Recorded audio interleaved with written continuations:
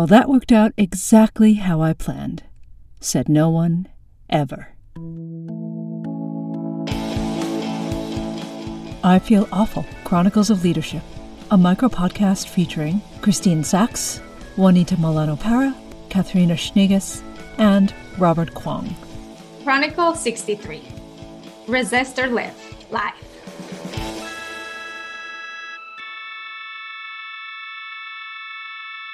So for the podcast today, for the discussion today, we decided to pick the most listened podcast over the last month and just expand on it. The one most listened to is the German version of Resist or Live.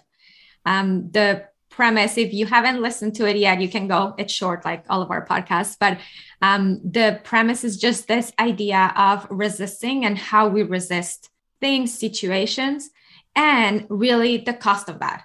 The cost of enjoyment, the cost of actually living that we give up by resisting. And so I share some of my pieces on the podcast itself, but would love to just start the conversation there. Like how do you all, what came up for each of you and when you translated the podcast? For me, I think that when I was, working on translating, it's very interesting for most people to think about resistance as resisting something outwardly, like something resisting that's out there or as a form of like action. And in this particular one, I really felt there was a calling to examine our inner resistance, or the parts where we kind of have conflict with each other about where to go and things like that. So I always think talking about our inner resistance can be a little bit tricky and nuanced for that reason, because we think so outwardly, especially in some of the ways we use that word. So I actually did find that part to be the most tricky as far as translating. How do you describe something that's internal, but that still has something that we apply outwardly, like in the news and things like that? That was the first thing that I found to be kind of difficult. And of course, I related to inner resistance for the line of work we do. Yeah, similar to what Robert said. It was resonating with me personally, because resisting is some of the things where I spend a lot of time. I'm really good with coming up with new ideas or concepts, and then I usually spend a lot of time resisting it and like actually moving forward or waiting to jump and actually do it and build a lot of stories around it. And I think it's funny that the German version is the one that is listened most to, but I think because it's a concept that a lot of Germans resonate with too. We spend a lot of time in our heads considering risks and things that potentially could go wrong, and we're really good in like playing safe with what we have and not take huge risks to create something new. So resisting change in organizations, for example, I think is a very big topic, especially in Germany, and also a big challenge for a lot of leaders to support the team members around like how to move forward when you resist. So I kind of see why it was listened to a lot from our German audience. So interesting. One of the things that you said, Katarina, made me think, because the playing it safe, like quote unquote, playing it safe. So resist change, and you're playing it safe by doing that. And that's what I think is so interesting of the contrast, or I don't know if dichotomy would apply there, but just you think, or I think I'm playing it safe by resisting change because I stay with what is the status quo or how things have been doing. But the reality is that by resisting change, it almost feels like in the long term is the opposite of safe.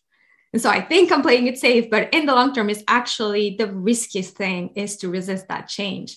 But so yeah, you made me think of that. Well, it's funny. I think the question is like, we're all a bunch of coaches, right? So we're pretty distinguished about these concepts and how they apply and what they look like. I don't know that folks like either, civilians, as I like to say, or organizations would call it resistance. What do you think? What do you think people now who are not coaches would actually relate? What we're identifying and describing as resistance, what would they identify it as? So that people can locate themselves in this conversation, if they're not coaches. For me, recently I did an event around how to find clarity. And so the two words that came up first was when I hear folks say I'm having difficulty, I need to find clarity. That is my biggest issue. Or I have self-doubt or something like that. Oftentimes it can lead to a conversation that to me reminds us of doing the inner work of figuring out why we have this part of us that's resisting despite this other part of us that wants it or whatever, right? We know what we should do, but then something happens internally. And I would say from my personal experience so far, like words like self-doubt, lacking, trusting oneself, and a lack of clarity often is about figuring out what this resistance is about or where it's coming from. Why can't I get rid of it? Something to that effect. And I find that it's a lot of working with this thing that's kind of hard to name because it can kind of I almost feel like people describe it as so many different things. It's almost everyone has their different flavor or interpretation of this thing they perceive to be a problem that is internal. Would, God, how do you say it again? Eating bitter. Would that be a way to identify it for? Yeah. So there's a Chinese phrase called eating bitter, 吃苦. And it came up during a workshop event around imposter syndrome that I was a part of. And I remember making the comment of like, it's synonymous in Chinese culture as working hard, but eating bitter is kind of, it's a form of suffering. And it's actually the same as being successful and achievement and working hard, that it goes along with basically pain and suffering. And so it's almost like bulldozing the resistance, if you will, sometimes. It's that like, it doesn't matter. Your resistance doesn't matter. And here we go. Must move forward. Yeah, that's so true, Christine. Yeah. Juanita's face. What are you thinking, Juanita? I was having like two trains of thought, like, because on one side, I'm like, I'm sure there's a similar thing in Spanish, but I just can't grab it in my brain. But it totally resonates. And like with that and what you were saying before too, Robert, because like even one step, like a step before of the clarity and figuring out like all those pieces in the resistance, I think often the experience of resistance that people can relate to is the like being stuck with the status quo. Let's keep things how they are. Stuck with where this was the plan. We need to keep the plan going. And from that stuckness, there's not as much movement. But if you do that eating bitter thing, then it's like, that was the plan. This is what's now like, let's just do the thing. Like just, I don't like the word hustle, but it's almost that, like, let's just hustle into action and that's it. That may be my pattern with the inner resistance. I would say I very much was trained and grew up in a way of like eat bitter, meaning you can acknowledge it, but then also on another level, it's kind of to make it kind of it doesn't matter. It's meaningless. It's a way of pushing through it to kind of not give it so much power. I think it's one way to think of it, but to me, that very much touches on. In some ways, I guess in doing this work now, it almost can keep the resistance alive. It's always there.